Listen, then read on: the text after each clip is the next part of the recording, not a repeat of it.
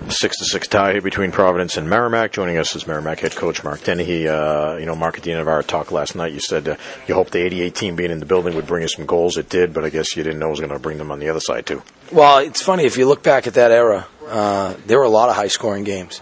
Ron Anderson's team scored a lot of goals, and that's definitely not our design.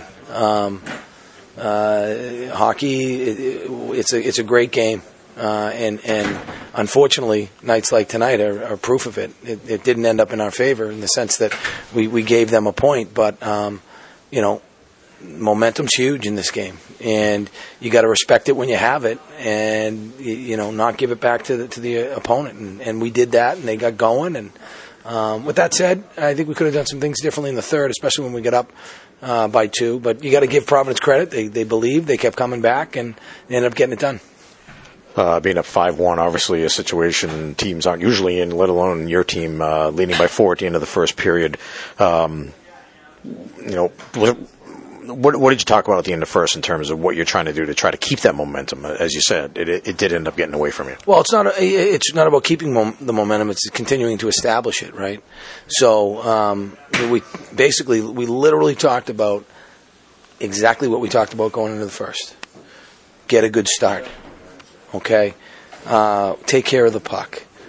I thought F1 last night was great on the forecheck. Let's continue to be good on the forecheck, and then let's be disciplined.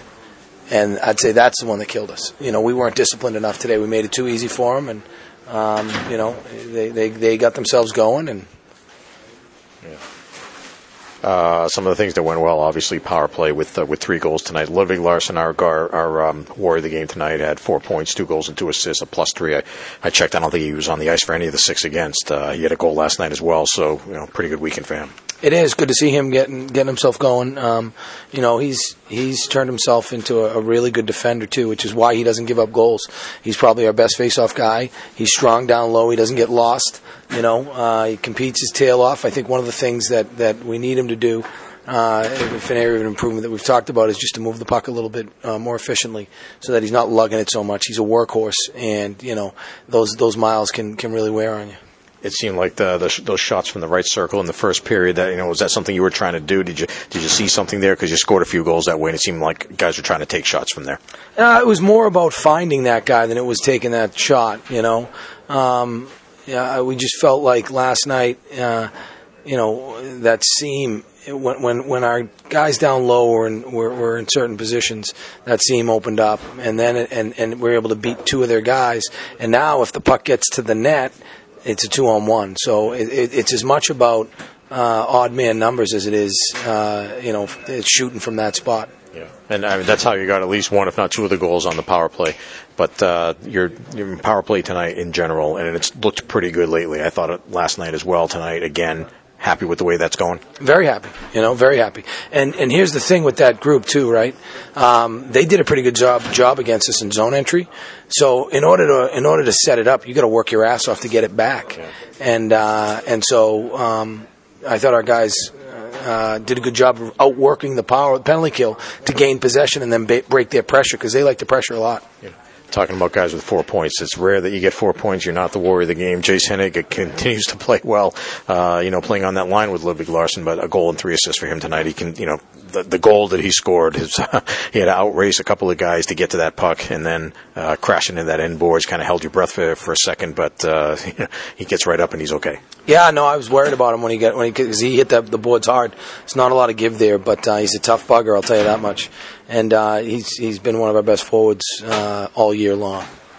So you don't play again for a couple of weeks, but I'm sure there's a disappointment here, not ending up winning the game. But what does the focus end up being? I guess you want to try to tighten things up defensively, right? Well, we'll look at the tape and see what they did to really give us a lot of problems. You don't want to get away from what you do, but you've got to figure out what part of your game you can accentuate to do a better job there. And whether it's the coaching staff, right down to what we had for pregame meal. You got to look at it and see what you can do better. But, hey, 1 point's better than none. And, our goal is to get points every weekend. We did in a couple weekends against BC. We did this weekend. So we're not happy with it, but, we probably deserved a point last night and didn't get it. So we stole a point tonight, and it is what it is. And before we go, we had a couple of guys from the 1988 team on the air with us between periods, and some of them came down here just, I sense, blown away from the facilities. Obviously, it's like night and day compared to what they played under, and great to have those guys back. And obviously, they laid the foundation for what's here today. Yeah, no, we're celebrating sort of the sevens and eights. 67-68 was the first ECAC championship. 77-78 we won an ECAC championship. 87-88, which I saw that team play. I played against some of those guys. That was a heck of a team. They went to the quarterfinals of the NCAA and they took the team that won it to 3 games on the road. Yeah. They were the only team to beat them on the road that year. Yeah, that's right. And then 97-98 was the first team to get to the Garden in Hockey East. So we're going to honor those teams individually. It was great to have them in the rink tonight and show them what President Hopi has done for this program. And he's really invested a lot of resources. And now we're trying to get the players back more involved. All right, thanks a lot, Mark. We appreciate it. We'll see you again in a couple of weeks. Have a happy Thanksgiving, and we'll see you then. Thanks, Mike.